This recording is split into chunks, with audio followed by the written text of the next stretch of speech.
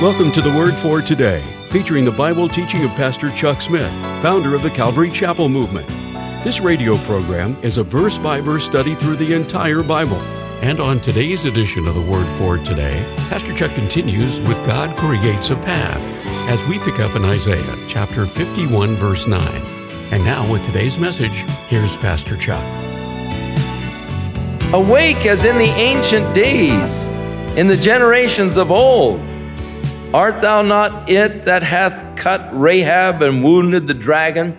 Now, Rahab is a poetic reference to Egypt. He uses it also in the 30th chapter in the 7th verse. It's just a poetic reference to Egypt. And so he is, wake up, God, wake up. You are the God that was showing yourself so powerful in our history, and especially in the deliverance out of Egypt. Art thou not the one which hath dried the sea and the waters of the great deep, that hath made the depths of the sea a way for the ransom to pass over? And so the reference to the drying of the Red Sea to make a path for the people of God to pass through. I have very little patience for those men that classify themselves higher critics who try to talk about a sea of reeds that is usually only a foot or so deep that the children of Israel passed through. And that quite often, when a strong wind blows for a period of time, it sort of forces back the tide of that sea from this one area where they presume the children of Israel went across. But in reality, they tell us that the sea is only about a foot deep at that area. And thus, it really wasn't much of a miracle that they did cross. Well, as far as the nation of Israel was concerned, it was a marvelous miracle. They looked upon it as a marvelous miracle. And here the reference is to the depths of the sea and even to the waters of the great deep. Now, Isaiah was much closer to the time, and he understood the language much better than these modern critics of the Bible who pass themselves off as biblical scholars. And I will go along with Isaiah much quicker than I will these men today. For if indeed they've made the sea only a foot deep, they surely have not removed the miraculous from the story, because it's a miracle how God could drown the whole Egyptian army in 1 foot of water. You see, you might try to figure out one way, but you're only creating another problem. You've dried up the deep sea, the waters of the great deep. You've made the depths of the sea a path for the ransomed to pass over. The ransomed, of course, were those who through the lamb that was slain in Egypt were ransomed. Therefore, the redeemed of the Lord shall return. The future day, when God is going to gather again the people, when Christ returns in power and great glory, then shall he gather together the elect from the four corners of the earth. As the Jews will be gathered back into the land, the redeemed of the Lord shall return and come with singing unto Zion. An everlasting joy shall be upon their head. They shall obtain gladness and joy, and sorrow and mourning shall flee away. What a glorious day that is going to be, the glorious day of the Lord, when he comes to establish the kingdom of God upon the earth, and he again takes Israel as his people, as his bride, and they recognize him. And there is this glorious receiving and accepting each of the other. I, even I, am he that comforteth you. Who art thou that you should be afraid of man that shall die, and the Son of Man which shall be made as grass? Jesus said, don't be afraid of those that kill your body and after that have no power, but rather fear him that after the body is killed has power to cast your soul into Gehenna. Yea, I say unto you, fear ye him. The Bible says the fear of man brings a snare, but whoso will put his trust in the Lord shall be safe. And again, why should you fear man who is going to die himself? Son of man, whose life is as the grass of the field, which today is, and tomorrow is dried and cast into the oven. And you forget the Lord, your Maker, that stretched forth the heavens and laid the foundation of the earth, and has feared continually every day because of the fury of the oppressor, as if he were ready to destroy. Where is the fury of the oppressor? The captive exile hasteneth that he may be loosed, and that he should die in the pit, nor that his bread should fail. But I am the Lord thy God, that divided the sea, whose waves roared. The Lord of hosts is his name. Now you see, for a moment they cried unto God, wake up, put on strength, O arm of the Lord, awake. And aren't you the God that, brought our fathers through the sea and all? And in verse 11, God begins to speak again of the glorious future as the redeemed of the Lord return. And God declares, I am he that comforteth you. Why should you be afraid of man? I'm the one that is with you. I'm the one that brought your fathers through the sea, divided the sea, whose waves roared. The Lord of hosts is his name. And I have put my words in thy mouth, and I have covered thee in the shadow of my hand, that I may plant the heavens and lay the foundation of the earth, and say unto Zion, thou art my people. And God declares, hey, thou art my people. Oh, what a tragic thing it is that people misread the Bible and say that God is through with the nation of Israel. He's cut her off forever.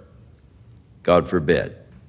Now, as if to say, hey, I'm not the one that's sleeping, you're the ones that are sleeping, God says to them, awake, awake. The same thing they said, and so many times we're saying to God, awake, and he says, hey, I'm not sleeping. And he calls, we're the ones that are sleeping. We're the ones that don't see what's really going on. Awake, awake, stand up, O Jerusalem, which hast drunk at the hand of the Lord the cup of his fury. You have drunken the dregs of the cup of trembling and wrung them out. There is none to guide her among all the sons whom she hath brought forth. Neither is there any that taketh her by the hand of all of the sons that she has brought up. They lacking in real leadership. These two things are come unto thee. Who shall be sorry for thee? Desolation and destruction and famine and the sword. By whom shall I comfort thee? So he speaks of the terrible time of tribulation that they will go through as they experience desolation, destruction, famine, the sword. And really, no one seems to be concerned.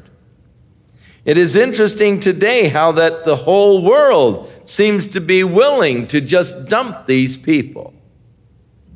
And yet God declares that they are his people and he will receive them again. Thy sons have fainted.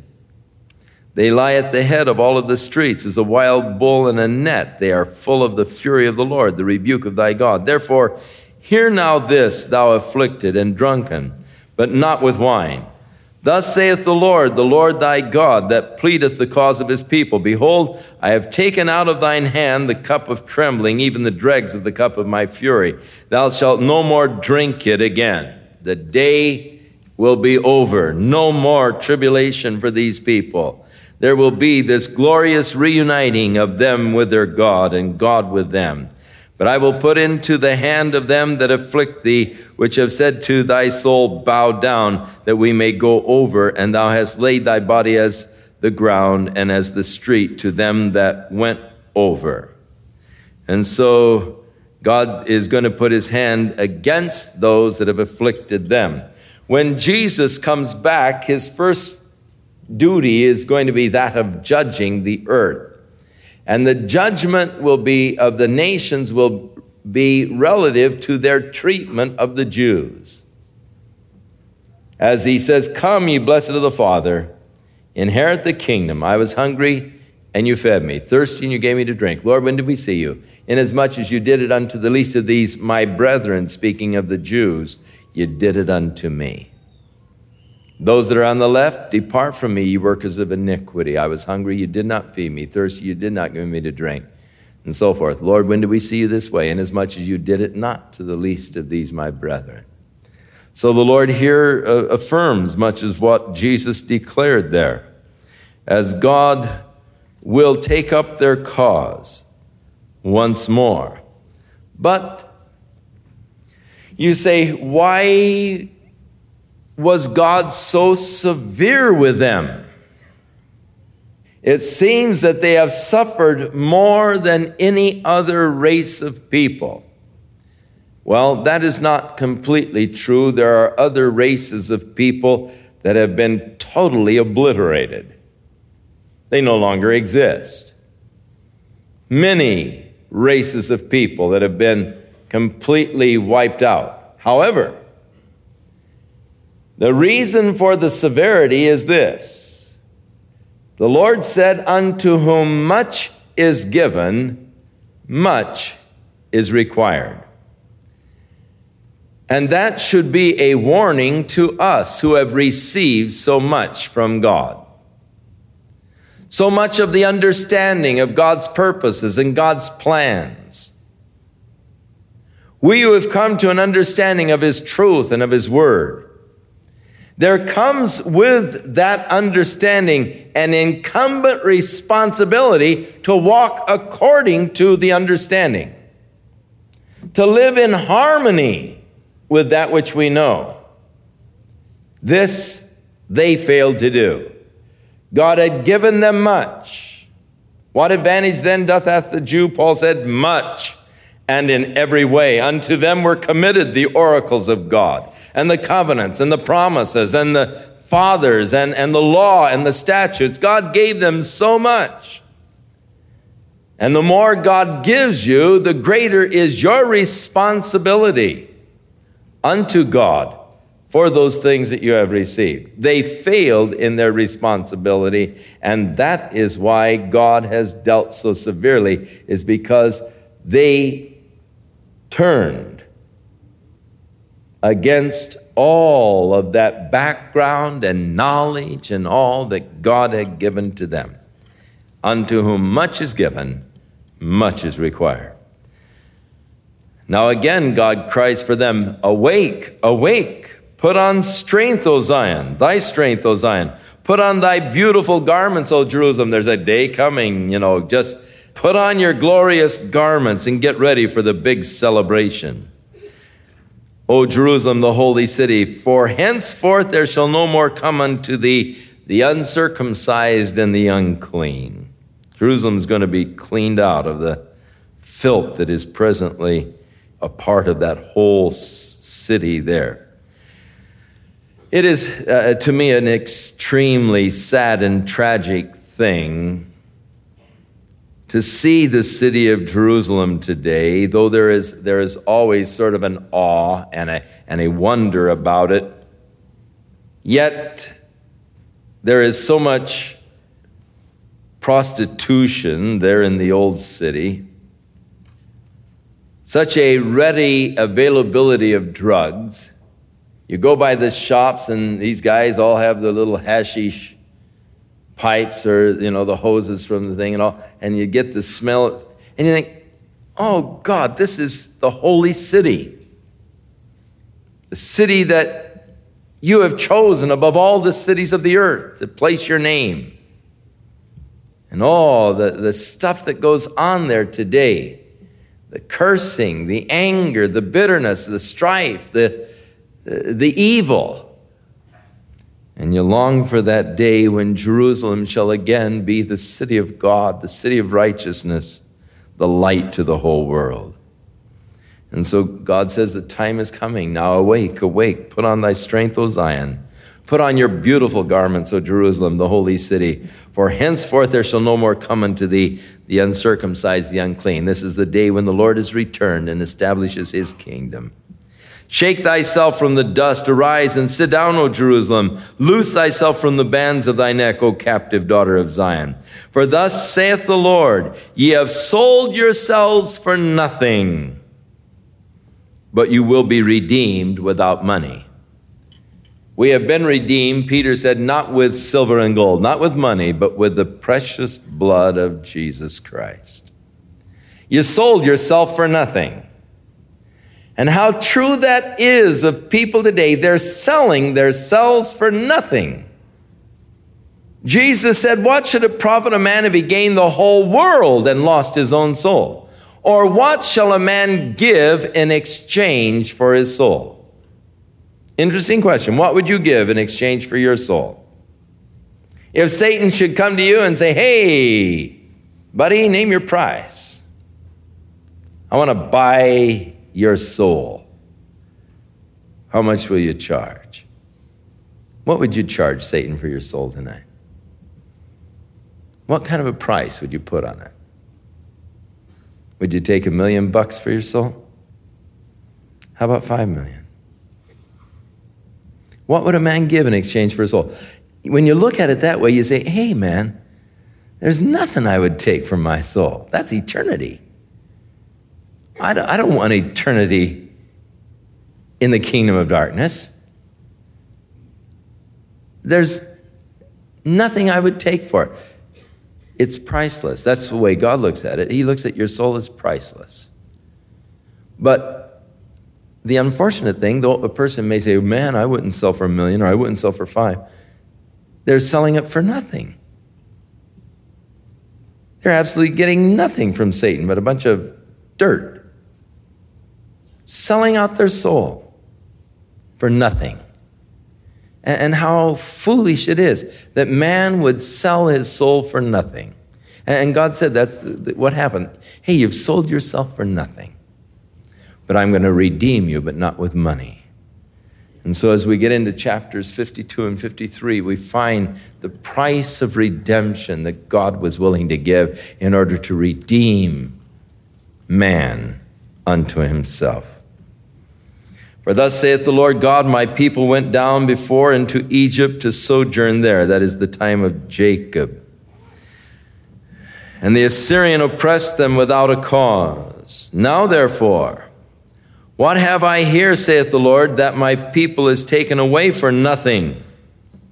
They that rule over them make them to howl, saith the Lord, and my name is continually blasphemed every day.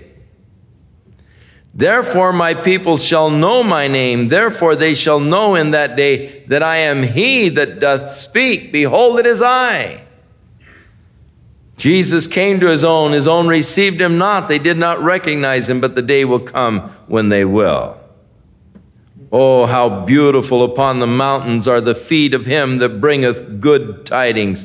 And the word good tidings is the word gospel. That publisheth peace, that bringeth the gospel of good, that publisheth salvation, that saith unto Zion, your God reigns.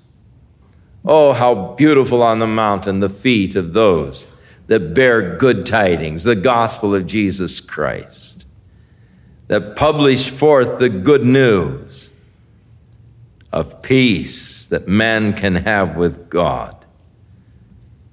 That saith to Zion, your God reigns. Thy watchmen shall lift up the voice. With the voice together shall they sing, for they shall see eye to eye when the Lord shall bring again Zion. When God brings again the captivity of Zion, we were as those who were in a dream, it said. But then they will see eye to eye. Break forth into joy. Sing together, ye waste places of Jerusalem, for the Lord hath comforted his people. He hath redeemed Jerusalem. The Lord hath made bare his holy arm in the eyes of all the nations, and all the ends of the earth shall see the salvation of our God. Depart ye, go out from there. Touch no unclean thing, for go you out of the midst of her. Be ye clean that bear the vessels of the Lord. Jesus in the New Testament, or the Spirit urges us through the writings of Paul, come ye apart from her, and be ye separate, saith the Lord. Touch not the unclean thing, and I will be a father unto you, and ye shall be my sons and daughters. And here again, the call of separation from God. The separation of ourselves from the world and from the policies of the world. Be not conformed to the world, but be ye transformed by the renewing of your minds. Love not the world, neither the things that are in the world, for he that hath the love of the world in his heart hath not the love of the Father. And so God's call to his people to come out of the world. Depart from the world. Touch no unclean thing. Go out of the midst of her.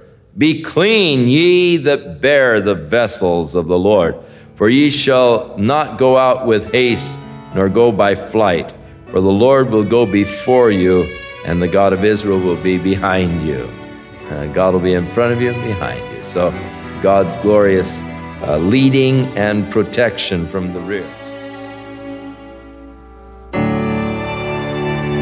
We'll continue with more of our verse-by-verse Bible study in the book of Isaiah on our next broadcast, as Pastor Chuck continues to teach through the Bible, and we do hope you'll make plans to join us. But right now, if you'd like to order a copy of today's message, simply order Isaiah 51 through 52 when visiting thewordfortoday.org. And while you're there, be sure to browse the many additional biblical resources by Pastor Chuck. You can also subscribe to the Word for Today podcast or sign up for our email subscription.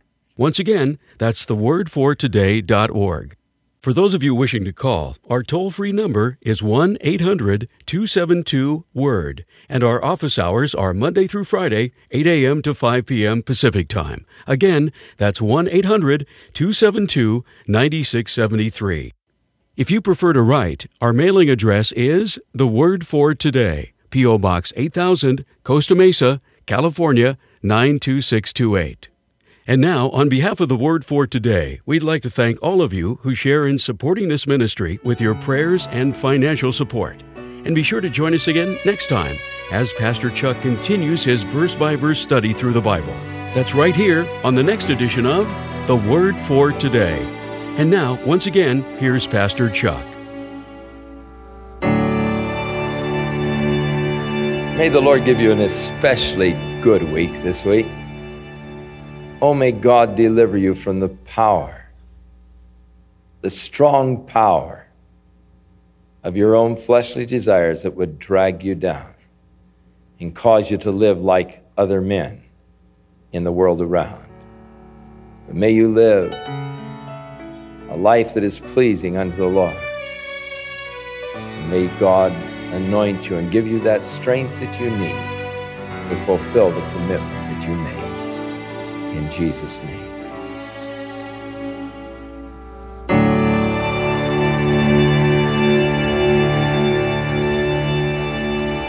This program has been sponsored by Calvary Chapel of Costa Mesa, California. The Word for Today would like to invite you to come along on a revolutionary study of the Bible as we introduce Pastor Chuck's Genesis commentary in an ebook format.